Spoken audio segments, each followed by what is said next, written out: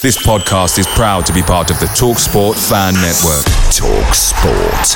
Powered by fans. Many of us have those stubborn pounds that seem impossible to lose, no matter how good we eat or how hard we work out. My solution is PlushCare. PlushCare is a leading telehealth provider with doctors who are there for you day and night to partner with you in your weight loss journey. They can prescribe FDA-approved weight loss medications like Wegovy and Zepbound for those who qualify. Plus, they accept most insurance plans. To get started, visit plushcare.com/weightloss. That's plushcare.com/weightloss. The TalkSport Fan Network is proudly supported by McDelivery, bringing you the food you love. McDelivery brings a top-tier lineup of food right to your door. No matter the result, you'll always be winning with McDelivery, just like Leicester City this season. So the only thing left to say is, you win. Order now on the McDonald's app, and you can also get rewards points delivered too. So that ordering today means some tasty rewards for tomorrow. Only via app at participating restaurants, 18+. Rewards registration required. Points only on menu items. Delivery fee and terms apply. See mcdonalds.com. This podcast is part of the Sports Social Podcast Network.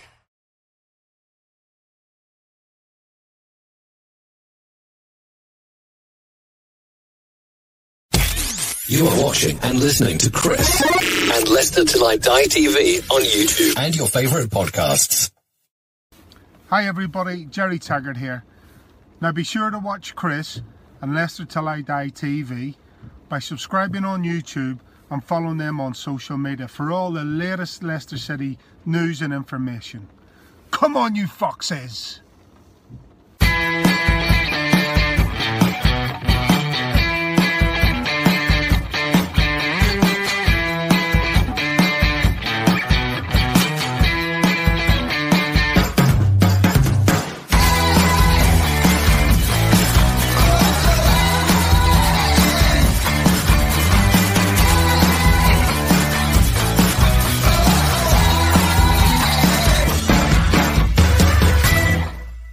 Of the net. You're watching Leicester Till I Die TV. Watch us on YouTube. Listen on your favourite podcast platform. Or ask your smart speaker to play the podcast Leicester Till I Die. Subscribe, like, follow, and join in now. Right, Chris. All right there. All right at the back. Good evening, everybody. Hello, fellow Fox fans. How the devil are you? Apologies, first of all. We clash with England tonight. Are you bothered? I'd forgotten it was on, to be honest with you. And we're going to come on to that later. It's interesting timing because we are going to be coming on to that. This is Leicester Till I Die. You can find us at Twitter at Leicester TID, Facebook Leicester Till I Die the group, and YouTube Leicester Till I Die TV. And if you're not watching on YouTube, please get over there and give us a subscribe. It would mean an awful lot and help the channel grow. And if you prefer to listen to us rather than watch us, and we've got obviously the football woman's Totty on with me tonight in Julian, so why would you not want to watch? But if you prefer to listen back, you can catch us on all your favourite podcast platforms, including Amazon, Apple iTunes, Google, Anchor, Spotify, and Podcast Addict. One week I will actually get Podcast Addict correct, or I'll need to get a new set of teeth. If you've got a smart speaker, just ask yours to play the podcast Leicester Till I Die. You have to say the podcast, otherwise I think you get half a dozen funeral directors coming up. So welcome along. Yes, this evening it is the X on the Pitch show. And I have to be careful how I say that as well. And what have we got coming up tonight, I hear you ask? What have you got coming up tonight, Chris? There you are. I told you I heard you ask it. We've got this.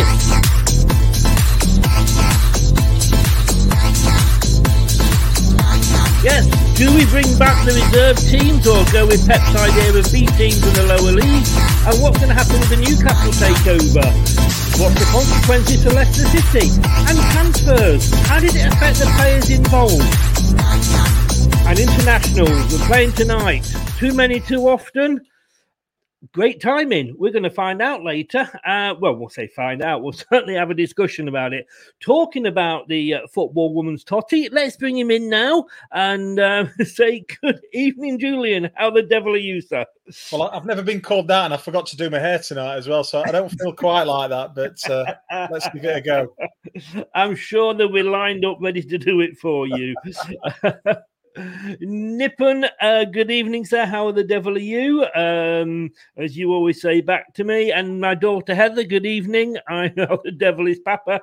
Papa is very well. I need to talk to you.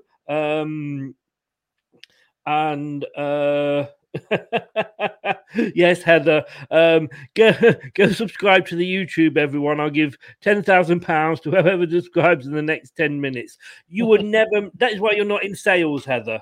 But you are in psychology, which worries me a little bit, to be honest with you.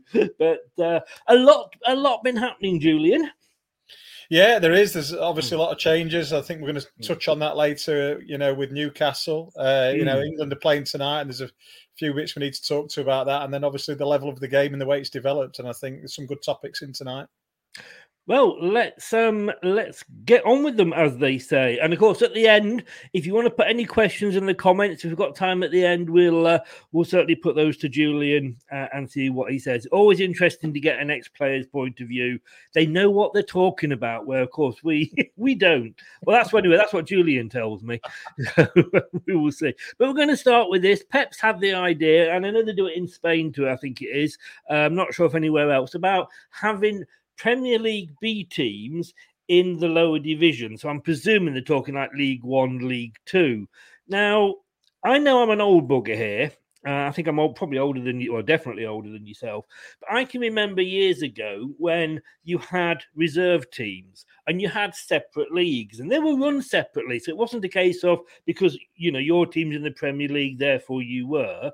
If they were run as sort of separate entities. But anybody who wasn't playing that week in the first team squad, but was sort of, over the under 21 age group, would play in the reserve teams. And it kept you fit. I mean, when you look at, say, somebody like, let's say, Daka or Inacho, when they're not playing, they're basically not getting game time, and they're not getting to know their other players.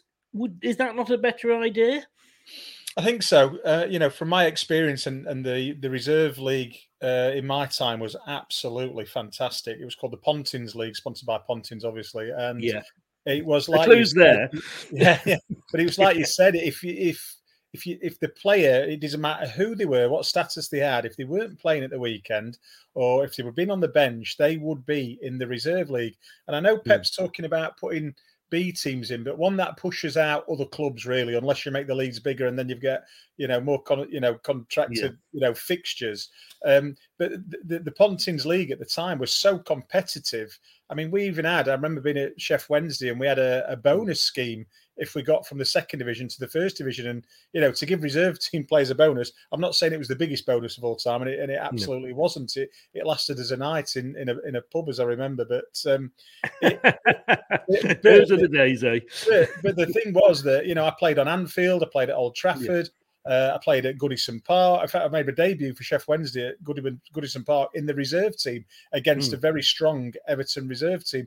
So I sort of see what Pep's saying with the B teams, but they were our B teams. And now they seem reluctant to play them unless it's in a professional match, whereas they were considered professional matches back in those days, and they were unbelievably, competitive. And we need to get back to that. But it seems, I think, like you were saying, you're an old bugger, Chris. It seems the mentality has come away from where that was. And I think, younger pros, particularly, the English lads coming through, are suffering from this mentality because the bigger clubs are just signing players rather than bringing the talent through. Yeah, and you've got, there's 24 teams in like League One and League Two. I don't think you could do it in the championship at all. But it's the not necessarily the fitness levels, because obviously they're training every day, and you've got like the new Seagrave training complex, which is amazing. But it's just you can't expect a player to come on for 10, 15 minutes, possibly every other game, and know exactly where colleagues are going to be. We've seen it when balls have been, Vardy's gone off and balls have been played through and Daka's been on and Daka's not been there because he doesn't know, because he's not been playing. And you've still got the under-21s, and I know you can put some overs in there, but you just keep the unders for the unders and let them progress.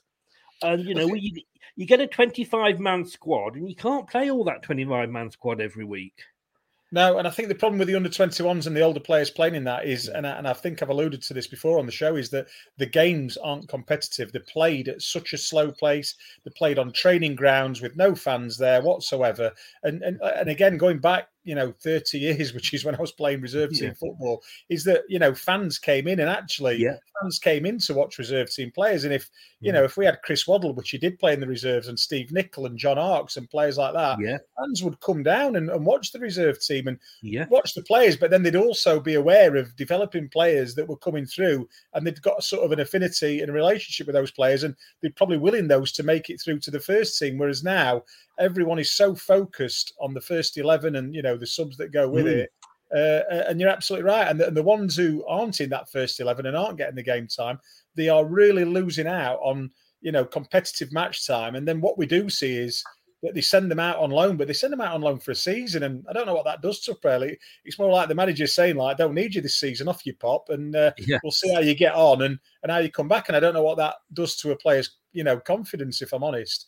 So, for me, keep it in-house, get this, if they could get reserve league. I don't imagine they ever will. But it was an amazing thing at the time. And I particularly remember playing for Rotherham United, my first club, and we played Nottingham Forest in a reserve team fixture. And Brian Clough being Brian Clough, it was the week before they played in, I think it was a League Cup final. So this would have been early 90s. And he put out virtually the first team and he said to them, go and play for your place in the final. And that was a great experience for us as young lads. I think I was marking Nigel Jemson, and there were all, all types of first team players on the pitch. And it was just great for us to bring us on. But as that got bigger and bigger with the bigger clubs, obviously you had sort of fringe first team players playing against fringe first team players. So it was super competitive. And the fact we don't do that now seems ridiculous. I mean, Rob says here, what's wrong with Premier League 2? I mean, I think that's basically what we would be alluding to. But you would have, you could have Derby reserves in that top division of the reserves because it's done totally separate, And, you get teams like Chelsea, they go out and they buy all these youngsters up and then just loan them out to lower league clubs with no intention possibly of ever actually, very few of them will actually make it through. But, I mean, I don't know if you were around there, but Friday night football at Filbert Street, the crowds would go. If you've got somebody like Madison Evans that's been injured and are slowly making wanting to make the comeback, there's ideal games for them. And they're not up against kids, to be honest with you, who are out to make a name for themselves against the big names. They're there in competitive matches, playing their peers. And you would go, oh God, we're going to see Lookman, or we're going to see Nacho play tonight, and it gives them the playing time. Well, on the fan side, I think it's a great thing for the kids because you can take your kids. It's not as crowded, it's not as bustling. You don't have to worry about parking. You're going to walk straight in, and you are going to watch. Like I say, back in my day, you'd be watching 3 or 4. What you would call regular first teamers, on the pitch. And I totally agree with what Rob says. But for us, the Premier League 2 was the Pontins Reserve League. That was the Premier League 2. Yes. But it's now that we can't play first team players in a reserve league because they're too big for that. And again, that comes into it. Is it the money side of it? Is it that they're not going to play in that league? Are they not going to put, the full effort in? Because again, those days where if a first team player went in the reserve team, and he didn't put the effort in because he was a bit naffed off that he wasn't in the first team, he wouldn't be in the first team Saturday or the Saturday after until he started to pull his finger out and put some performances in the reserve team and help the younger players come through, which again is another absolutely fantastic product of that, is that you've got these older players with the younger players and talking them through games, and the experience that gives younger players, it's like phenomenal. But they don't get it these days because, like you say, it's an under-21s, and they might have 1 or 2 older players in, but they've not got the mix and don't feel like they're on a level playing field as we did in those days. And, for me, it was just the best grounding, I could have had as a young professional. I mean, Frankie the Fox there, be careful how I said that. Loan spells give players regular competitive football and enhances player development. Totally agree with you. And I know, in answer to that, Frankie, I'd say Kieran Dewsbury Hall. Last season, he went to Luton. He tore everything up at Luton. He was winning awards left, right, and centre. So he's in our squad now for the. But how much playing time is he getting? Last season, he was playing week in, week out, which has probably made him the player that he is now when he comes on. But this season, he maybe comes on for 15 minutes here, 15 minutes there. We're not going to get the same player because he's not playing as much as he was last season. So, yes, I agree with you, Frankie. The loan spells work up to a point. But when those loan spells have worked and that player looks really, really good and we bring him in, we're not giving him playing time. Daka, everybody's saying, why won't we play in Daka? Because at that time, it wasn't the position for him. But if he's the reserve team, I just can't understand why. And I think it was it Kevin Keegan at Newcastle was one of the first managers to get rid of the reserve team. I could be wrong there. But I just think, and who would we get rid of? Like you say, Julian, what would we do? 24 teams in those two divisions. Surely we can't make it any bigger. So our team's going to drop out? No, and going back to that previous comment, I do agree that they do bring on your development. But for instance, at Sheffield Wednesday, I went to play for Shrewsbury, who were in League Two, and Wednesday were Premier League. So was that going to give me enough development to get into a Premier League team? Maybe not at the time, and it was great for me because I went there for 2 months and played solidly for 2 months with a great set of lads and a great manager, and I loved every moment of it. But it was probably that I needed to get away because even in the reserves, my sort of levels were dropping because I could see that I'd not got a chance to get in the first team. So for me, it was like a sabbatical, get away and go and enjoy myself, for a couple of months. But then on the other side, when I was at Leicester, I went to Huddersfield, who it was a very competitive season for them. It was the Great Escape. And that really was bringing me back from injury. So there's two different sides to the loan.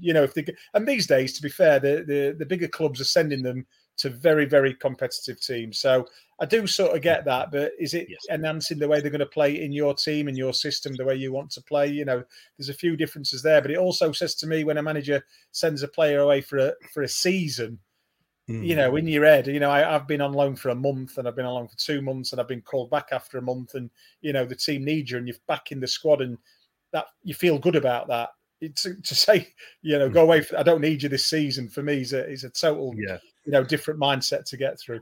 But I think you can run both of those things side by side. You can have your reserve team and your reserve league, and still the level below that, loan players out. It's just like I say I use the Dewsbury Hall example. Great at Luton, bring him back. He's hardly getting any pitch time at the moment. And we look at the League One table, and in League One, you've got Wigan Athletic, ex-Premier League, Sunderland, ex-Premier League, Sheffield Wednesday, ex-Premier League, Ipswich Town.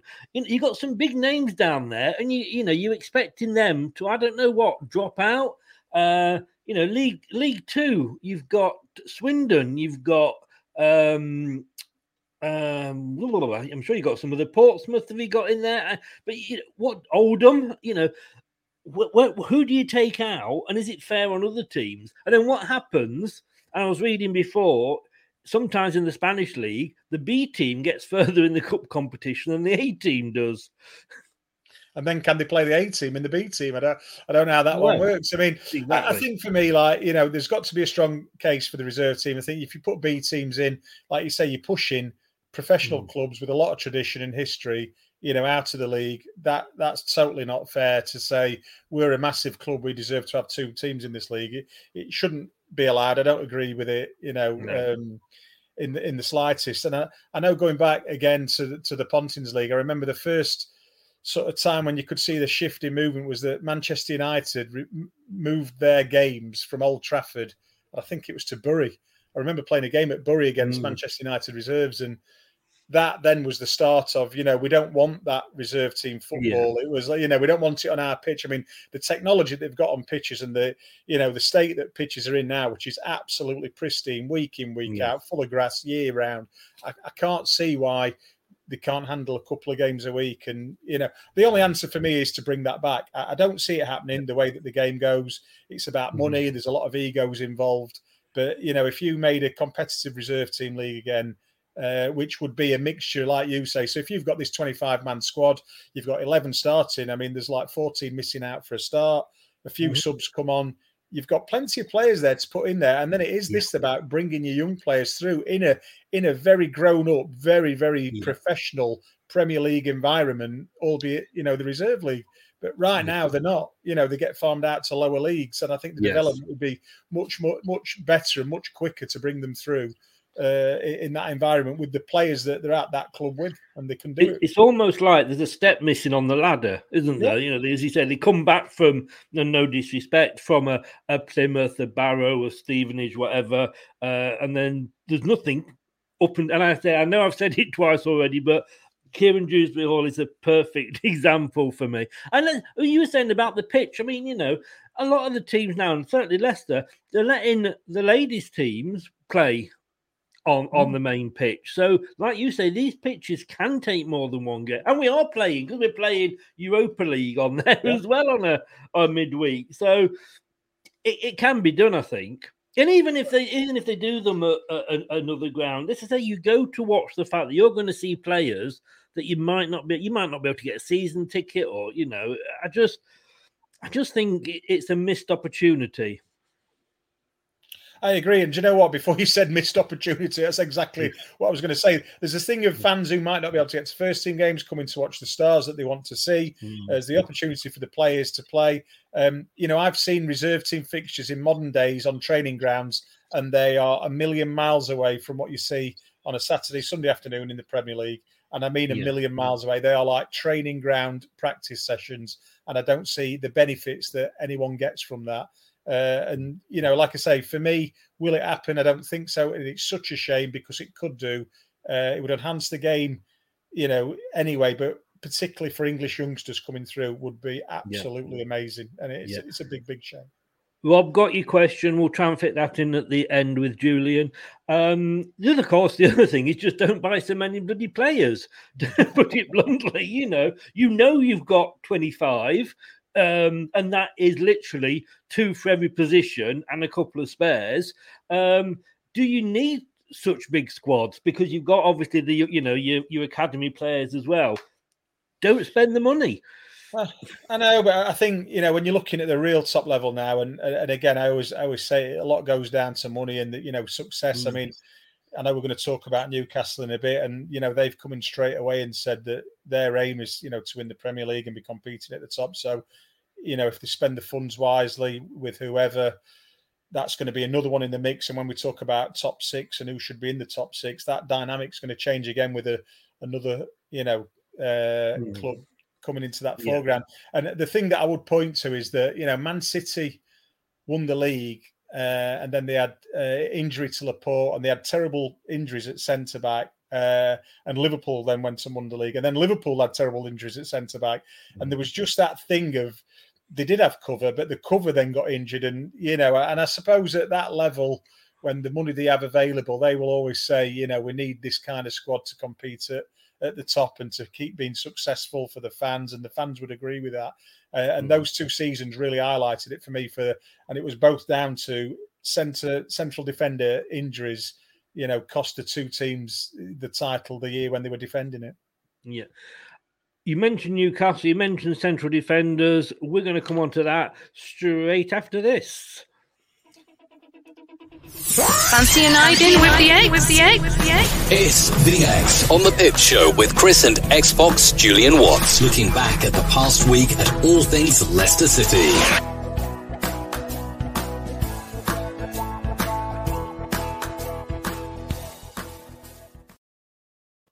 How can a club go from being absolutely loved and most people's second clubs to being hated within the space of 24 hours? Call yourself Newcastle United. I mean, I actually had a chat last night, Julie, with a guy, a Newcastle United fan, and does his own channel, and was really pleased for him, because at the end of the day, I don't begrudge them being taken over at all. mean, you know, not so long ago, that was us. And, you know, when you look at Arsenal moaning about Arteta and they're not qualified for Europe for a season, try living where Newcastle have been for the past 14 years under an owner that appeared not to care, although it looks like it's going to work out in favour of them with the pricing and what have you. Suddenly, everybody's hating them because they've been linked with every player and every manager going, you know. I mean, is it a good thing? Is it a bad thing? I think it's a good thing for the club. I mean, aside from obviously there's some sort of reasoning for, you know, with the country involved and things like that have, you know, halted the progress of the takeover, which I'm not going to get involved in. I don't really know, you know, a lot about that. But I think for the club itself, for the fans themselves, they'll all be delighted. And I think with Mike Ashley, he's just a businessman, and he's not, you know. And I think a lot of people will take over clubs and will probably throw more money than they really want to at the club, and sometimes more money than they can afford, especially historically. And I think with Mike Ashley, he's just run it as an absolute 100% as a business, and that doesn't really sit well with supporters, because it means difficult decisions, it means tight budgets, it means every transfer window Newcastle have talked about, because they don't look like they're going to, you know, buy anyone. You know, obviously when they were blessed with having Rafa Benitez, who we spoke about last week, and, you know, I held him in such high regard. And, you know, then they brought in, you know, Steve Bruce and the struggles that, you know, he's had as a manager. I mean, they still have a squad of very, very good players. But it's just that the expectancy, and a bit like us in the last few years, you know, even this season when we've had the success we've had in the last 5 or 6 years, but the success they've had and the expectancy, and then it is really gone to the other end of the table. And it would be like us now going to the other end of the table and saying, blimey, what's happened? We won the league a few years ago. We've just won the FA Cup. We've just done this. We're in Europe every year. Why, you know, what has happened? And we'd be, you know, dumbfounded as well, I suppose. And if it was, you know, the same owners that we've got now, and I would never have envisaged that happening, there would be the frustrations from ourselves as well. So I think that's what they've endured. And I think for the fans, they'll just be absolutely delighted. You know, for me, like I say, he's a businessman who's just, and he's maybe they should be grateful that he's kept the club going. Maybe they should be grateful he's kept it afloat. He's done it in his way. It's just not pleased everyone. But right now, Newcastle United is a Premier League club, and he's brought, you know, some big financing who've taken over eventually, and everything looks bright. So they might look back one day and thank him, but I doubt it. I doubt it as well, to be honest with you. I think that's an understatement. I'm trying to be nice to him, to be honest. I actually watched, it was an old interview on Sky, did it about 6 or 7 years ago. And, you know, the guy was saying, you know, I am not an owner like Manchester City have got, you know, like Liverpool have got. Yes, I'm a rich man, but it's all wallpaper money because it's all in shares. And I can't go out and just give the club 25 million because I haven't got 25 million spare, you know. And you're thinking, yeah, that's fine. And then, and the words have failed me, but, you know, now Newcastle haven't got to worry about this fair play league because he has kept them in check. They've not gone out of business. And sometimes I think, you know, we all want an owner that's behind the club, that loves the club. But, you know, sometimes they can go absolutely mad. And because it's the club they want, they can want success too much and throw money at something that's just not... Look at Derby. You know, as best as they tried, they were just throwing money at it season after season, and it didn't really work. Oh, you might end up with another Leeds who try to live the dream. Yeah, absolutely. And, you know, and it's taken Leeds so many years to recover. And that was, I mean, from my recollection, I remember David Leary being the manager, and the aim was, and I think they had a really good season and then invested heavily because it was Champions League and what they were going to do next. And it was a disastrous season. And you know, that in itself just, you know, buckled the club for years and years to come. And like I say, you know, hopefully some days, you know, Newcastle fans might have a better view of Mike because he's, you know, they're in a decent position. I know they don't spend a lot of money. They probably, you know, had to winding their aspirations. But, they've signed Joe Linton, they've signed Wilson from, who I think's a fantastic player.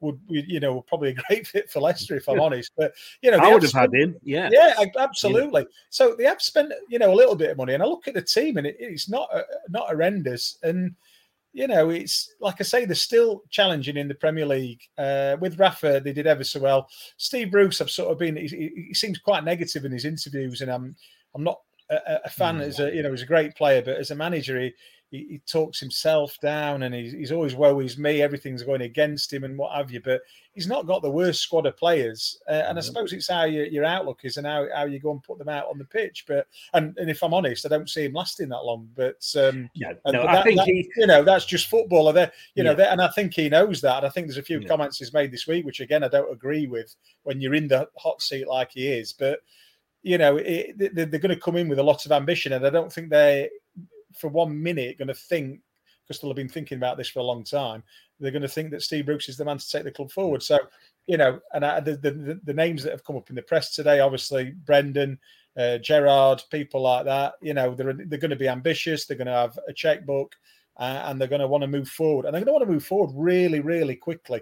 And that is, again, not a problem. And I always talk about money, but that is the thing today. Things happen, and fans just want that instant success, which is so difficult. And Rob's just made a comment there, which I totally agree with. Great to have Newcastle competing at the top again, but then it just puts that extra team in there, and every one of those maybe 8, 9, 10 teams, they're all saying every year we should be in the top 4, and you don't have a right to be in the top 4 as we're finding out this season. And I think as well, with we've got to be careful we don't turn into Scotland, where every season, and it is becoming like this, the top 4 is going to be the top 4. Yeah. We've tried to break that up for the last couple of seasons, haven't quite managed it. But where everybody's saying now, I haven't spoken to a fan of any other club in the Premier League who said any other team other than the 4 that are in it are going to end up in the top 4. The Man City, your Chelsea, your Liverpool, your Man United, in whatever order. It'll be interesting to ski. It'll be interesting to see how Sky react, because they've got their.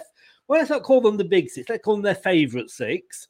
And it's whether they will allow Newcastle into that club or not. I don't know what Newcastle's fan base is like worldwide compared to the others, because they have not been there for so long. But I want them to do well, but I don't think, all these thing about who's linked and this and who's linked that. It's all newspaper talk at the moment. They've only been in the job 2 days.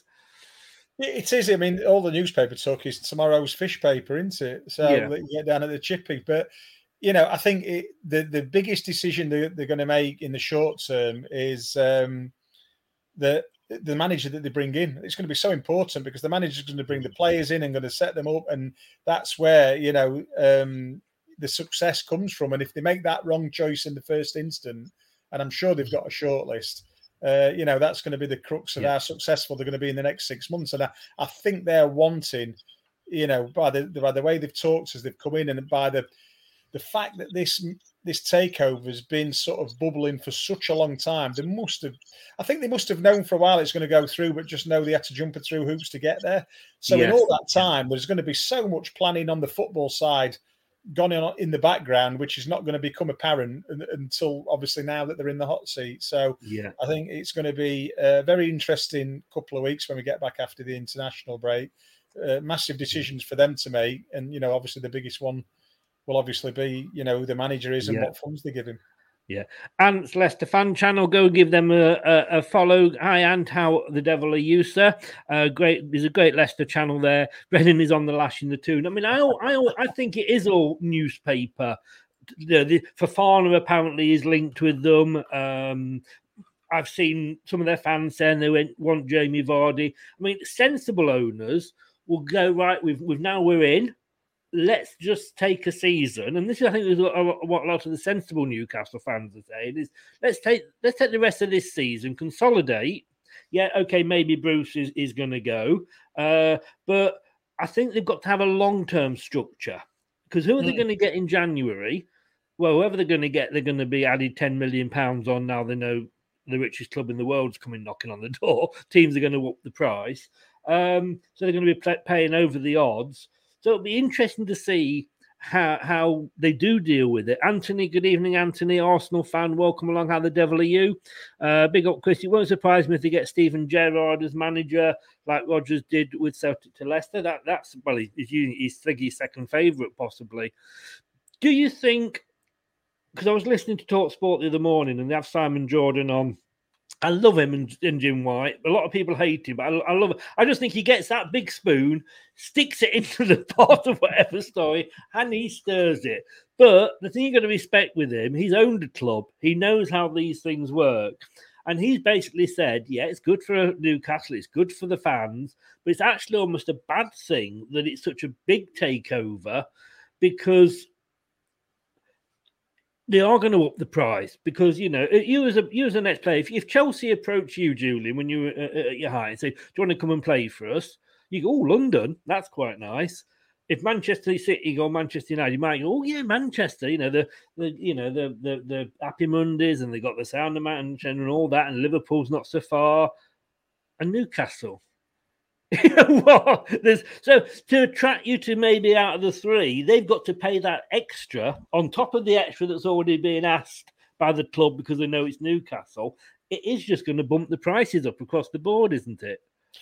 It is, and I think Manchester City particularly suffered with that. Obviously, with the takeover and where they were at the time, and you could see the ambitions, and obviously there was there was no bottom to the pot. I don't think of money they had to spend, and I think they had to cope with that for a while. But then they just become, and I think now as like the Champions League and obviously that silly Europe League, Super European League was talked about. I think the Europe's become smaller as clubs are concerned. So Newcastle will be in there and they will be quoted more, but only in line with probably all your PSGs and your Barcelonas, Madrids, Milan, et cetera, whereas I think going back 20 years when Newcastle were really flying, it was probably a different proposition then, because I think at that time the England players had been to Spain, they'd been to Italy, and then the Premier League was the massive draw, and everyone was coming over here, and that was the time where your Middlesbroughs had the money with Steve Gibson and Brian Robson in charge, and that was the persuasion then. Do you want to come up play up north, on a December afternoon? And, yes, but I do think that dynamic's changed a bit now. In the fact, I just think Europe's a tighter community football wise. So I don't think it'll be an issue then. Yeah, they will be quoted more as soon as they're in for anybody. And I think, like I say, the manager that they pick and the recruitment of the players in the January window, and then obviously the summer will be sort of not crucial because they must give someone some time to turn it around from where they are now to expectations of, probably top 8, top 6. But they'll want to invest, I think, quickly. And I think they want to show the fans. I think they feel the fans' pain. I think they're not daft people. They're very clever, smart business people who see that Newcastle Town has got, the town itself has got so much potential with the fan base. And they'll want to, I think they'll want to give them a good news story very, very quickly. Yes. And that comes with the manager, the first player they sign, marquee players and all that kind of thing. So, I agree with you. It should be a long-term project. I think they'll just want some good news stories quite quickly. Is it too soon, before we move on to the next topic, is it too soon for Brendan to think about moving? I mean, he's got... he had the reputation when he came from Celtic that always walked out on Celtic, that was his club, that he loved, blah, blah, blah. And we know that if we're realistic, and I've said this, Brendan is not going to be with Leicester. He's not going to be an Alex Ferguson. I don't think he'll be with us for years. He's come to Leicester to rebuild his career and show what he can do. This season will be interesting because he's had 2 very good seasons. He's won us the FA Cup. He's got us into Europe. Not going well. Let's see how he handles this. If he walks out on us now, is he going to get a bit of a reputation, or has he done his probation and now? Well, I said we agreed too much last week, Chris, and we needed to disagree more. And I'm going to really disagree with you on this one. So from my sort of point of view with Brendan, who I think did a great job, did a good job at Liverpool, talked about, that season he had and all that. I think with Celtic, at the time they were the dominant team, and I'm not saying any manager could have gone in there and done what he did, but he did a very good job. And, you know, he maintained them as the top team. And I think he came to Leicester, and it might have been a project to him, but they were a team, you know, obviously after winning the league, the potential, he sees the owners. In my opinion, he would be an absolute mug to leave Leicester City now. And I think, personally, the only way he will leave Leicester is if he leaves by mutual consent or is sacked. I don't think he'd be sacked, but I think by mutual consent. I can't think that in his mind he thinks he can go to Newcastle and make it a bigger club than Leicester right now. It's a massive task, massive pressure. He's in the middle of a fishbowl. And I tell you something now, that is it's a tough challenge, you know, for anyone to take on. And I think he'd be a mug. And I think, you know, where are we now? Obviously, we're a bit lower in the league, but I think we're still top 8, top 6 club. He's not going to get the Liverpool job again. He's not going to get Chelsea. Yeah. Maybe got a chance of the Spurs in the future if he does well. He's not going to get Chelsea, not going to get Man U, not going to get Man City. So, you know, for me, he's at the right club. I think he's at the right club with the right owners. We've spoke about this many a time. I think he'd be, like I say, a mug because he's in such a good place. And what, for me, he needs to do is, you know, obviously they've got to turn this season around because it's not started the best. And this will show, you know, his ability and his mettle as a coach and a manager. To leave now, for me, would be, I think it would be, I don't think he would leave. So while I'm saying this, I'm not envisaging this is what Brendan's saying.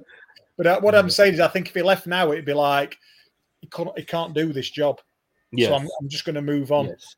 And I think it would, because then if he went to Newcastle and failed, and I think then really people would start to look and say, oh, do you know what? You did that, you left that, you left that, you left that. Then I think it would become a talking point, if I'm honest. I think, you know, it'd be a really bad decision for him. I you know, the next manager. So they talked about Gerrard. Is he ready for that amount of pressure? Because it will be unbelievable pressure. For me, I think it's probably more likely a big European, you know, maybe a Conte or somebody like that to come in who's been used to that. And how long they'll last, it might be ridiculous because we all know, you know, we were talking about the Watford last week. Yes. How long their managers last. So, he can't leave. He can't leave. No. I think it'd be a disastrous decision. I need to come up with some topics we're not going to agree on, aren't I? I really am.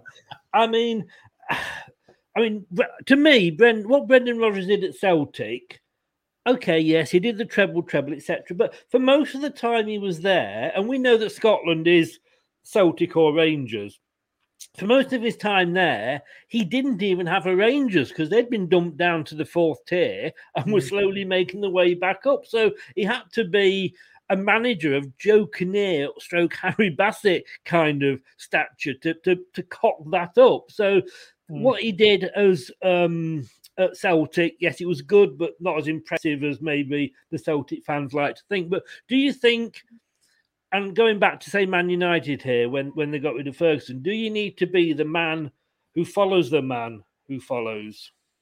Yeah, I mean, I think when you're talking about Brendan at Celtic, it could have been Mike Bassett, never mind Harry Bassett. But, it's you know, it's a massive task because, again, you know, we've experienced this, you know, this uplift in the last few seasons, and like we talked about right at the beginning of the show, you know, Newcastle have had this slump for years when they've been up there, you know, with the Keegans and the Dalgleish at the helm, you know, etc. Bobby Robson and the expectation and the fantastic players that they've had on the books. You know, you look at the Ginolas and the Shearers and the Andy Coles and all that, and then they've had to, you know, sort of wind it back a bit and just put up with this.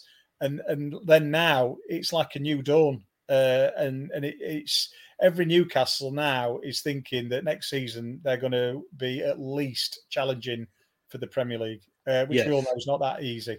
But that is the expectation on the new manager coming in, and I think that's massive, and I think it needs to go to a very, very, you know, it'd be someone like, and he's not going to be there because he's a Real Madrid manager, but someone like an Ancelotti who's been round and, you know, dealt with that pressure in different countries. It's got to be a big name, and you know, I don't envy the person who goes in it. It's a massive job, and if they pull it off, you know, they'll be lauded for a long time to come. I mean, do you think with Ancelotti when he walked out on Everton, I think Conte, who's I don't think he's working at the moment, seems to be the obvious choice for them. And like you say, it's got to be a big name, hasn't it? It's got to be someone who's used to dealing with these days, the pressure of the media, the pressure of the home fans. We've seen Steve Bruce stood there the other week with just fans booing him. I mean, that, it can't be nice. And it needs to be someone who can come in and, like Benitez has gone to Everton and really changed the expectations of the club on an absolute shoestring. But, this guy's got to come in with a big wallet in his back pocket and spend some money and produce results from it. And I think that takes someone of vast experience who's probably, managed in a couple of different countries, must have won a few things. It's like I say, I mean, I love Steve Gerrard. I think he's been up there very quietly. It's out of the way in Scotland, got on with things and done an amazing job. And he is going to be, I would assume one day he's going to be Liverpool's manager. I think we know that's going to come on, don't we? Yeah, we all sort of see that in him. But is he ready for this right now? I mean, he might be. He might be, but I'm not so sure. I think it's got to go to someone a bit bigger with a broader CV. Let me just say to any Newcastle fans that are watching tonight, Peter Taylor is back managing at Welling. So if you. And I tell you what, the other thing, I think you still got Alan Pardew on your wage bill. I don't know if you've actually finished paying him off for his 25-year contract or whatever was given to him. You might be able to bring him in. We're going to move on. I just got to leave you with this thought on Newcastle. Tell you, honestly, I will love it if we beat them. Love it. Indeed, Kevin. Oh God, I love that. Right, moving on. We need to move on. Part 3, which I'm desperately trying to find, and here we are. Transfer talk. There's a lot of transfer rumours now with Newcastle, and there always is rumours. We've got 24-hour news channels, sports channels, blogs, shows like this, and everything to fill with talk and what have you. So there's always going to be rumours. But I just wondered, as a player, when you hear, let's say, that the team you're playing for has been linked with another defender, how does that make you feel? It's not great at all. And, I've got a perfect example, and it was at Leicester. And it just makes you feel that, the manager doesn't rate you, because if he's looking to put you, someone in your place or buy someone in your position, then he obviously doesn't think you're, performing to the levels that he wants you to perform at. And the great example for me is Matty Elliott, who is still a friend of mine now, who I loved playing. We loved playing together. He was like to play with me. We had a great understanding on the pitch, but the way that the gaffer played, we rarely played together unless it was, due to injuries. It was either him played or I played. Yeah. And like I say, big mates, get on great. But I remember him being linked with us. And then I know Souness was trying to sign him for Southampton. And showing my age now, I was flicking, I was watching the teletext pages flick through. and then, he was having talks with Southampton. And the next thing it was that, he'd signed for us. And I remember like lying on my settee, just like, in the afternoon watching the teletext, drift by and that happened. And straight away, I think, right, that's not good news for me. And it, obviously it affects you because you think, he's going to start the next game. I'm not going to play. What's my position then? And when he came in, the gaffer didn't really talk to me about it. He arrived. I think he made his own debut. He had a great game again. I think it was Wimbledon at home. Had a really good game. And like I say, great lad, great player. Love him to bits. And we had, we've always got on, which is strange in that scenario. But, the arrival of him, shortened my career at Leicester and obviously meant I made less appearances for the club. So disappointing for myself. Like I say, it's nice that actually someone who did it, who I got on with, because if someone comes in, you don't get on, then it's just doubly bad, isn't it? But, it's a tough thing because directly it's pointed at you. And then, the doubts then creep in. And then when you do play, talked about this before, that, the confidence that you have, you don't take your normal game onto the pitch because you think, if I do this bad and when he's back from injury, I'm going to be out again. And there's 1,000 things running through your head, and it's not a great thing for a player. And like I say, went through it, and I think I left. It was about a year later. But I mean, the fortunate side for me, which ended up badly actually, was that he was cup tied, and I played all the League Cup fixtures apart from the final. Obviously, Matty was cup tied, so I ended up getting a bit more game time that season. But it affects you mentally, definitely. Yeah. If you know Matt, will you tell him I don't bite? I'm trying to get him on. I'm trying to get him on the channel, and he is. He's very shy. He's very shy. You must see that in the way he played. Yeah, I've seen the blood dripping down his. I actually know the guy that helps run the ME Sports, etc. And he actually said the same. He said he's very shy. He's not out there like most ex-footballers. Don't know why I thought about you when he said that, but just give him a nudge. Tell him I'm a nice guy and I won't bite.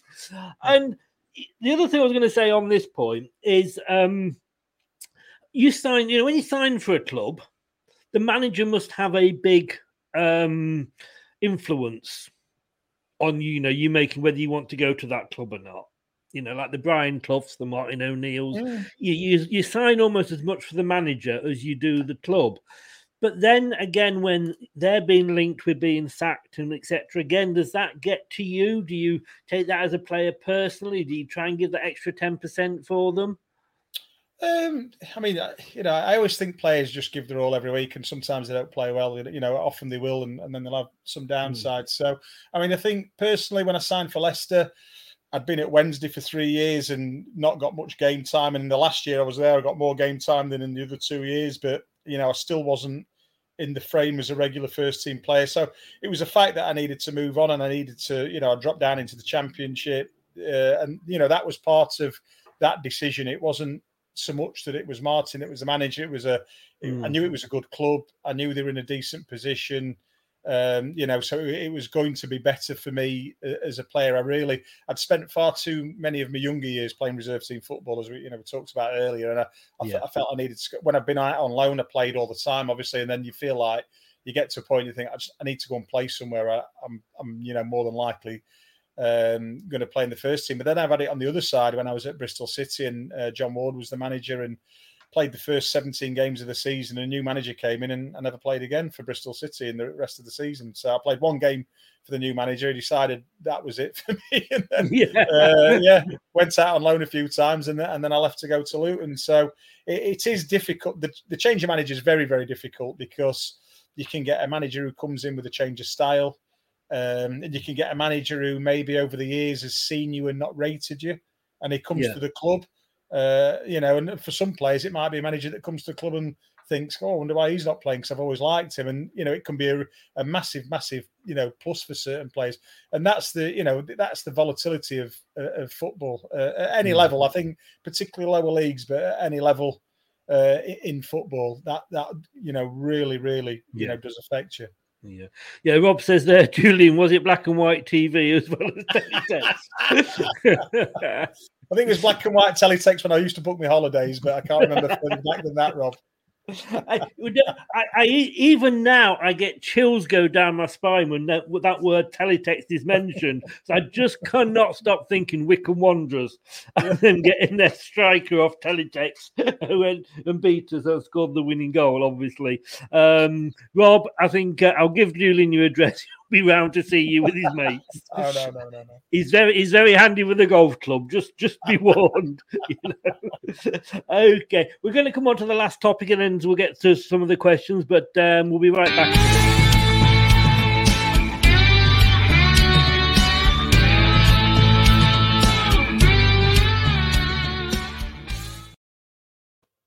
Yeah, pleased to announce as of a week today, not only on a Tuesday is it going to be my night with the X, but it's also going to be the night I'm on the BBC. Not literally, but the BBC Leicester City homepage. Every week I'll be having a comment on there about what's gone on over the weekend. So check it out. BBC homepage. They've redesigned it. It's where all the news is on everything Leicester City. And it's very much fans interactive now with polls and questions, etc. And then when I say polls, I don't mean the nationality, I mean the questions, although there may be some Polish viewers. But yeah, I'm going to be on there every Tuesday night. So pop along there and see what I have to say and give it a tick, a thumb up, please. Right. Tonight, England played. But I've got to ask this. Are we playing too many internationals? I thought we were getting rid of the friendlies, and yet we played a friendly the other week. We were 3 weeks into the season and we had an international break. When do the players get a break? And I know that, I'm used to say, well, they're on this much money and surely they can play twice a week, but they are with Europe and the cup games. We have a break, and it's great timing for Leicester. We've got an international break. The players can get back, the players can't get back together again because they're all split all around the world playing for their international teams. And then you've got Soyuncu, who had his confidence knocked when he got, red carded for Turkey. He got COVID when he came back, so he couldn't play for us for a bit. Northern Ireland are wanting Johnny Evans when he's still injured, so how can he go and play for them? Inacho nearly got injured the other day. I mean, surely they're just getting in the way, aren't they, Julian? I think they are. I think the friendlies, for one. I mean, some of them sort of beg a belief with with the teams we're playing. I mean, and I even think with the with the qualifiers, and it might sound harsh, but I always think they should sort of like they have a pre-qualifying for the Champions League. They should perhaps have a pre-qualifying for the World Cups and the Euros, because it's ridiculous as going to play, some of the teams that we have to play. And I know they've got a bit savvy in the last 10, 15 years where they, make things very, very difficult for you. But it's not really a competitive match and not really, I don't think what you want to see in in an international match. It's not what I want to watch. I want to watch, two good teams going at it. And I genuinely think that they should have to pre-qualify to get to the next stage and then get with the seeded teams to actually qualify, but earn their right to be there. So I do think that. And sometimes with the friendlies, I think there is too many. The England team. I know it's difficult; they don't have that much time together. But sometimes they pick a team. You think, why have they gone to? They need to be playing against Italy or Spain or France or whoever. And when they play someone a bit lower down, I think I don't see the point in dragging the players like you say away from the clubs. It'd be nice for the clubs to have a break and still have the players and get to work on a lot of things and get some injuries back fit and what have you. So personally, I think there are too many, to be honest. And like I say, I think with the competitive ones, we should filter it down a little bit. I think the problem with that is you're going to get a lot of clubs, if you do give them a break, will jet off to Hong Kong to play a game. So it can be a bit of self. We've got another topic here that we agree on totally. What's going on with us here? We're just having a Julie and Chris love in here. I think that's what it is. But yeah, I mean, we've got the Nations League thrown in there, which France have just won. We got through to, I don't know, was it the quarters or something? But that was supposed to get rid of meaningless friendlies. But I'm looking at the like you said, I was saying, why don't we have a position like that? And then somebody said, oh, you sound like those teams that wanted the ESL and all this. But look at our group now. There's England, Poland, fair enough, two decent teams there. Albania, Hungary, Andorra and San Marino. San Marino have not won a game. They've not got a point. They lost to Andorra. They've scored one goal and they've conceded 32. I mean, how can an England team going out? What is Gareth going to learn by that? Why, like you said, I can remember when we had to go to Italy. I think Glenn Hoddle was manager to qualify for the World Cup. And we had to get a draw. And there was England and Italy were in that group. And I can remember, was it Terry Butcher, somebody with blood, Paul Ince, I think, blood, dropping down his face and dying for his country. And that was a game I wanted to see. I can't be bothered with watching friendlies these days. So why don't they have it like they do with the, let's say, with the competitions themselves, groups of 4? It works for the Champions League. It works for the Europa League and the Conference League. You've got 4 teams, and in each of those, you'd have one bad team. You'd have, teams would be seeded according to their history and how well they're doing at the moment. So every group would probably have an Andorra, San Marino. It gives them a better chance to live their dream because they're not up against, as many big boys. But it makes for us, it's less games as well, but it makes for us better games. I'd love to see England play Italy and be on edge. Will England not get through? Will England get through? And I just get bored with it all. Yeah, I mean, like I say, I agree with on the 4 teams bit, but I still think the bottom of those has got to pre-qualify. They've got to show. He's a 6. I've just bought some new clubs, Rob. You're in luck. But it's like you talk about the Nations League, and I didn't even watch the final. If it was been the European, the Euro final, whoever it was, I would have watched it whether England are playing or not. But I heard the result the next day. France won 2-1, big deal, and never really batted an eyelid about it. And I think in that they're trying to create a competition to get rid of meaningless friendlies, but they've made a meaningless competition. So it should be down to the nations, and if we want a friendly, it's got to be against a top club. And if San Marino wants a friendly, it might be against Andorra, or it might be against Lithuania, or whoever. But it can't be against us. But if they just made had the friendlies, and going back to golf on a bit of a handicap basis, where you had the top teams, and teams are in sections, and that's where you had your friendlies, because like I say, they've made meaningless competition in the Nations League for me, because I'm not glued to my TV watching it, which I would be the Euros and I would be the World Cup. No, I literally watched 5 minutes tonight. I'd forgotten it was on, and I was channel hopping, and I couldn't be bothered. Mind you, I'd just conceded the penalty. But yes, like you say, there's also Man United player. Just thought I'd throw that in. But yeah, there's also the fact that clubs like San Marino, countries like San Marino, Andorra, Armenia, Liechtenstein, Scotland, teams that struggle, did I say that out loud? Teams that struggle to get through to these competitions. I can remember Peru getting through to the World Cup finals one year, which is unheard of. Australia did one thing, but it's all about what UEFA saying we're not doing with the ESL, or we don't agree with that. I think it's more about control than anything. We're actually doing with the Europeans and FIFA with the World Cups, because you're guaranteed almost, if England don't get out of this group, we don't deserve to be there. It's as simple as that. And it's the same, with Germany. You look, most of the time, the top teams are in the top 2 and are going to go through in one form or another. We're not going to see, an Albania or somebody sneak in and get there, because it's stacked up against them. But that's part of the fun, isn't it? Seeing those teams turning up.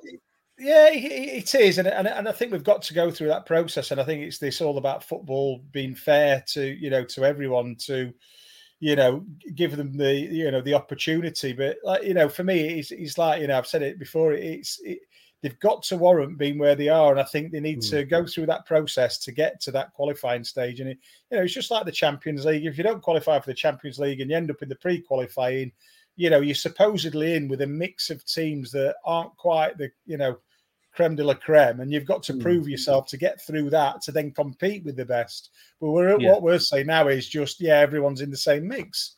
And I don't agree with that. I think, earn the right to get into it. And like you say, groups of 4, but earn the right to be that 4th team in that group of 4.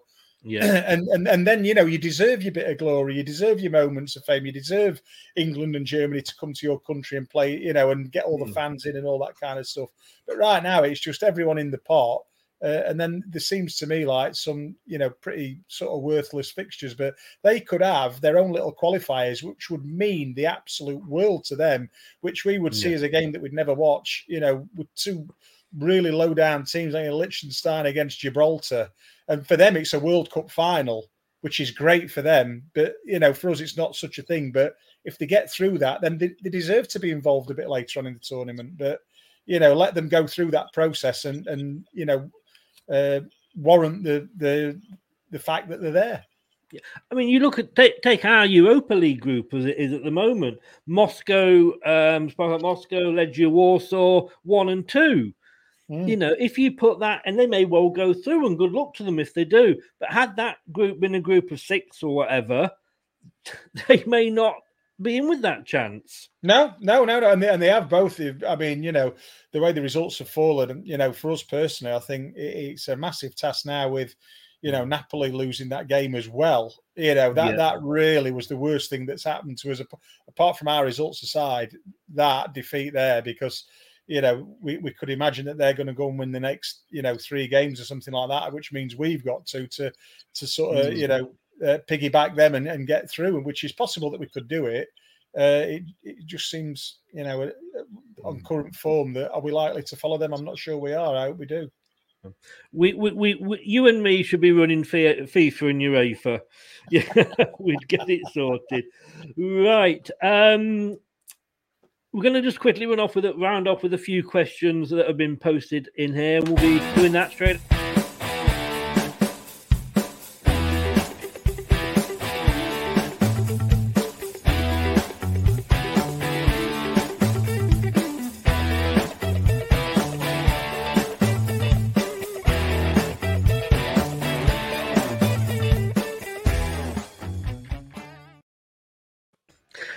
Tomorrow night, 7 o'clock, week 8, score predictions.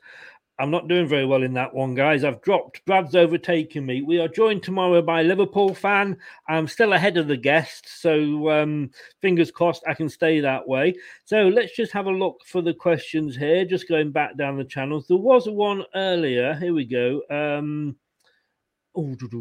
It was. I think I can't find it at the moment, but it was basically saying about dementia in football at the moment. Is it a worry? If it's a worry in football, it'd be a worry for myself. I mean, I think I think I broke my nose about 4 times it was, and I've had concussion. Headed the ball quite a lot. And I know there's a lot talked about it now, and it was a big surprise, I don't mean this in a horrible way, but Terry Butcher came out and said take heading out of football, and I was quite, really surprised about that. And like I say, it could be a thing, and it might be something that hits me later in life that we were never aware of. I mean, I think back in the old days, the level footballs that my dad used to head with laces in them were a lot heavier and probably did a lot more damage. He's all right at the moment, my old man. So. Although he's not clever enough to tune into the show. I've got to add that in, but I've been trying to talk him through that for a few weeks now, but he can't do that. But, and I suppose, is it the fact, is dementia on the rise, and is it just footballers, or are we associating it with footballers because they played football? It's the same with everything. We've got to look at the statistics. And it could be a thing. And if it is, it is a worry, like I say, for any centre half, which, that's what you spend, a fair time of you doing on the pitch. Balls into the box, balls out the goalkeeper's hands, goal kicks.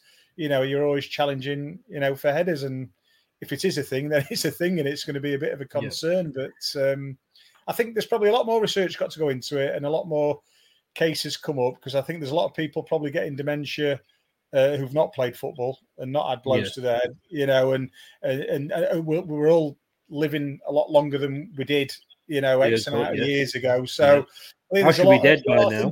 It's a wonder. I mean, you may look at me and think, "Yeah, you look dead." But it's a good question, Rob, and I think there is a concern now. I mean, I don't particularly worry about it now. I think my loss of memory normally comes from a couple of too many pints after a game of golf. So, it's that's. Hey, you get hit by a golf ball, you know it more than a football. So I think it's good though that they've stopped it at a younger age. I think, because obviously the brain's still developing, and it's so that's a good thing. But I think the thing is with football happened, and it's been going along for a long, long time, and people have not really looked into this. And as we go on with modern day medicines, and then there's more people looking into things, you've got to look at every different angle for, different things and different outcomes. And like they say, obviously there's quite a few famous cases of people with dementia and stuff like that. And so, it's got to be looked at, really, really closely. And like I say, personally, in that respect, I feel okay at the age of 50, but, would it hit me later in life? I don't know. And would it because of be football, or would it be natural again? I'm not sure, but I think it's great these days that the science that follows absolutely everything that we do. And if it could be proven that it was a case, then obviously it would affect the way that we let our juniors play football and probably the way the professional, game is played at the moment. Who are you again? Sorry, no. Scott says here, as much as Brendan has done well, is it his tactics that aren't getting through to the players, or maybe the coaching staff not good enough? I mean, Scott, I've only managed very low down, but I always felt that every decision I took was my own decision, because I always felt if I was going to get sacked, I'd rather get sacked for a decision I made and not one of my coaches made. So, in that, I mean, Brendan has got enough experience. He will have absolutely, he'd be very, very clear in how he wants the team to play and how he wants individuals to play. And I think the coaches really just help him project that, in a training session, in team talks, when they do the analysis. I always think a manager is very single-mindedly clear in what he wants to do. I might be wrong, but I don't think it's down to the coaches.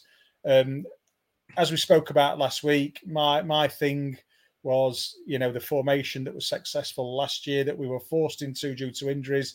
Should we go back to that? And where do we sit with that? And I think right now, Brendan needs to find the right formation with the right players. And again, with, Harvey Barnes coming back, who's a winger, and then all of a sudden you think, well, I can't play a back three because then I can't play a winger, or do I play him in the number 10? And where do we play Perez?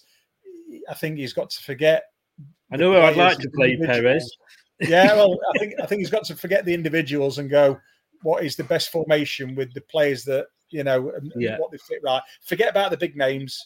I've said that about England. England's have passed. It was all about getting 11 very good individuals on a pitch. He's got to forget about that. It's about getting the mix that works right. And that might be a surprising piece of a jigsaw where a player you might not expect to be playing normally, but he just fits into what they're doing. I think they need to find that, and the sooner they do, the better. Yeah.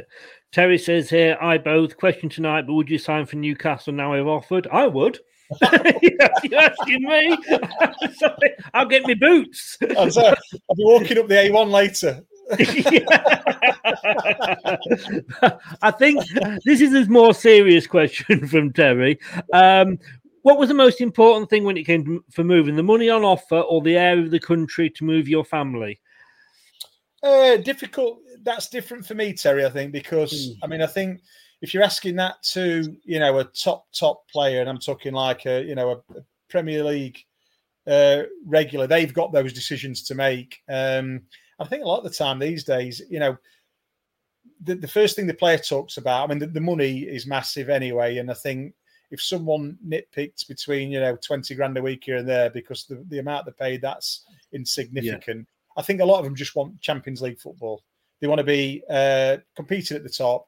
They're desperate for Champions League football because it's the greatest stage for, a domestic player to be. The one puzzle that I always had was Joe Hart, and why not? Because there was a thing where I think a few years ago, Liverpool seemed to be interested in him, but he would have had to take a pay cut.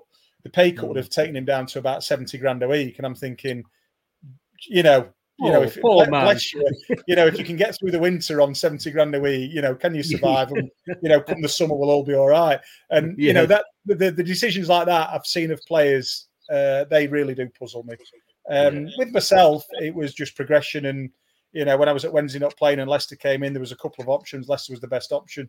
So it was a no-brainer to sign for Leicester. And again, when I left, we'll go to Bristol City and so on and so on. But I think it's more aimed, Terry, at the bigger players. And for me, I think it's got to be, they will always go for the Champions League. But for me, there's nothing better than playing at a club where the manager rates you, you fit into the team, you're adored by the fans. It just ticks all the boxes. And I'm puzzled sometimes when players leave that and they say, I want Champions League football, and they're taking themselves out of a really great position and maybe putting themselves in, and it can all go a bit pear-shaped. Danny Drinkwater.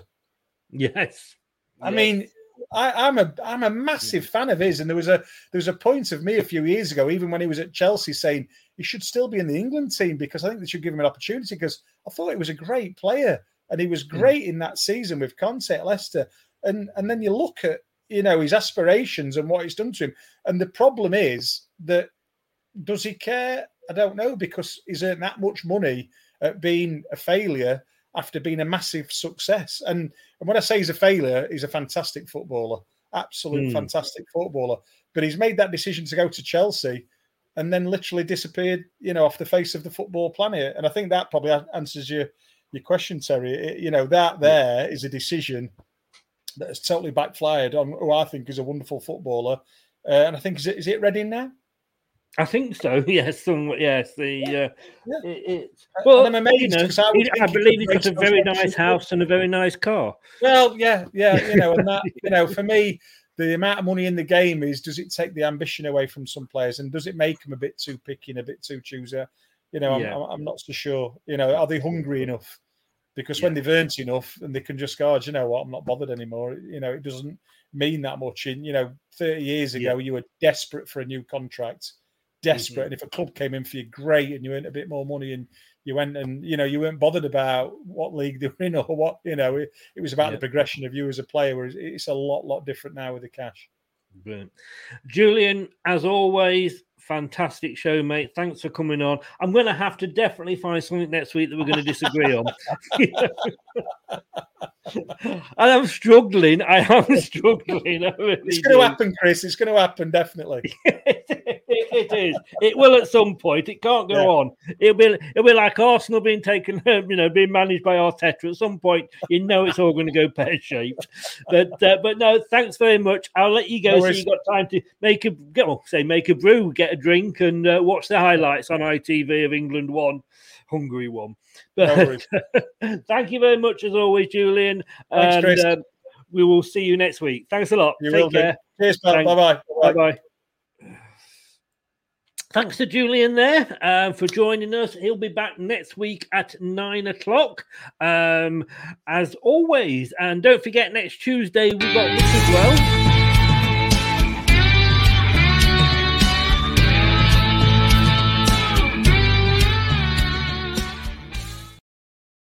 Indeed, we have. We are live. Well, not live, but we're going to get a post every Tuesday on the BBC Leicester City page, and it's the homepage for Leicester City on the BBC.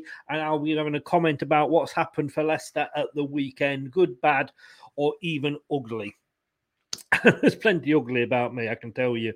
We're going to be back tomorrow at 7:00. And with the Prediction League, can I get a few more points this week? Probably not.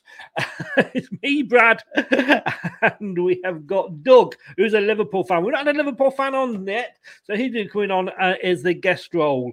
So look forward to that. 7:00 tomorrow with the Prediction League. Thanks to everybody that's been in the chat. Thanks to Scott for modding tonight. Welcome along as always, Scott. Thanks for all you do. It is much appreciated. Don't forget, catch up on this on YouTube. I don't have a +1. That sounds really sad, doesn't it? But you know what I mean. I'd have a +1 channel. I don't have a +1 either. I got rid of the wife. Now, that sounds like I murdered her. Don't. But you can catch up on Leicester Till I Die TV on YouTube. Please, if you do, or if you haven't yet, please nip over to our YouTube channel, let's say Leicester Till I Die TV, and click on that subscribe button. I would love you forever. And if you want to listen to us on catch up while you're doing the washing up or mowing the lawn, Leicester Till I Die podcast on Amazon Music, Apple iTunes, Google, Anchor FM, Spotify, and Podcast Addict. Got it right? Yes, got it right. To name just a few. I'm easily pleased, I am easily pleased. Over 9,000 listens on the podcast. Unbelievable, Jeff. Not even been doing it for 12 months yet. We've got 9,000 listens on podcast. Really, really thank you guys for all your support. Thanks for joining in with the show. It wouldn't be worth doing without you. Still do it though, but talking to myself. See you tomorrow, 7:00. Stay safe. Thanks very much. That's all, folks. Hello, Matt Elliott here. Be sure to watch Leicester Till I Die TV on YouTube and follow all them social media platforms for the latest updates and news on Leicester City Football Club.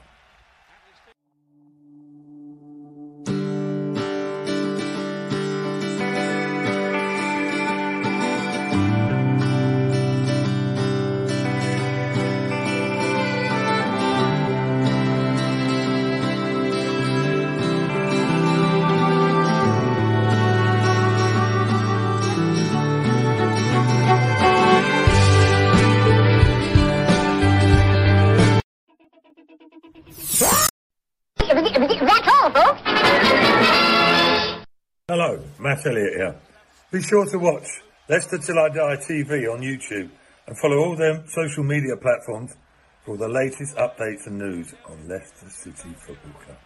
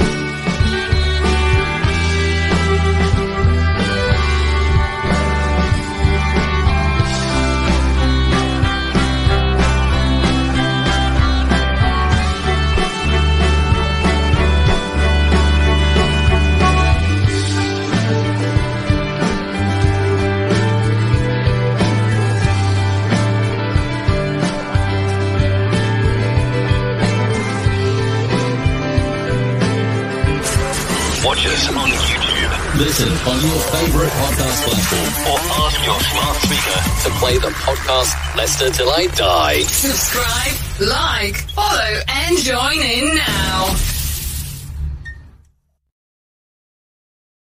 Sports Social Podcast Network. It's the 90th minute. All your mates around. You've got your McNugget share boxes ready to go. Your mates already got booked for double dipping, and you steal the last nugget, snatching all 3 points. Perfect. Order McDelivery now on the McDonald's app. You in? At participating restaurants, 18 plus, serving times, delivery fee and terms apply. See mcdonalds.com. Hi, I'm Daniel, founder of Pretty Litter. Did you know cats tend to hide symptoms of sickness and pain? I learned this the hard way after losing my cat, Gingy. So I created Pretty Litter, a health monitoring litter that helps detect early signs of illness by changing colors, saving you money and potentially your cat's life. Pretty Litter is veterinarian developed, and it's the easiest way to keep tabs on your fur baby's health right at home. Go to prettylitter.com and use code ACAST for 20% off your first order and a free cat toy. Terms and conditions apply. See site for details. This podcast is proud to be part of the TalkSport Fan Network. TalkSport. Powered by fans.